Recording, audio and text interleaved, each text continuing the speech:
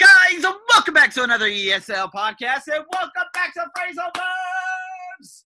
Academic collocations. Oh my God, guys, we are back. It's been a long time since I've done some collocations. I am so excited about these academic collocations. Guys, again, when it comes to academic collocations, you're not going to do it all so often. But again, this could be very, very good for academic papers. I had someone in the TOEFL group, as a matter of fact, reach out to me and said that he needed to learn about some sort of academic writing. And so, again, these types of words, these types of collocations, these academic collocations could be very useful for your papers out there. So with that being said, guys, what we have here, we have a table. This is going to be crazy difficult, but you just have to understand. You're going to have to listen to, of course, you're going to have to read. You're going to have to go into the blog, thearseniobuckshow.com, so you can actually check it out and look at some of the words in the box.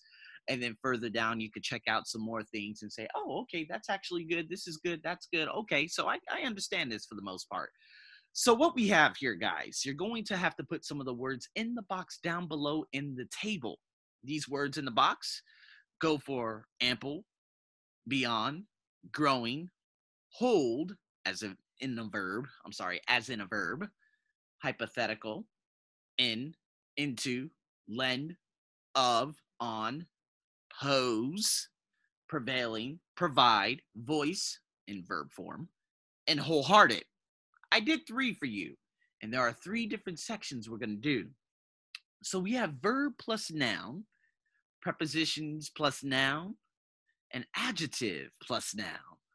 And the verb plus noun, you can use to pose a question. So pose has already been done. Okay? To pose a question. So that is verb pose a question. That's a noun. In the prepositions plus noun category, you have to prove beyond doubt that. So prepositions plus a noun. So you have to prove beyond doubt that. So this could be very, very confusing because a lot of you would be like, huh? That doesn't make any sense. But again, you just have to make sure that you understand the metrics of it all. And then we have the adjective, ample evidence. Ample means a lot. There is a lot of evidence. So again, that is used in adjective form because it modifies evidence, which is a noun. Ample evidence, adjective plus noun. So if we look at some of these, guys, to make it easy, we have 2 different verbs. We have hold and voice, okay? Now, there's only one category that has verb plus noun, and there are 4 questions that need to be filled. So we know that 2 of these will go in there, okay?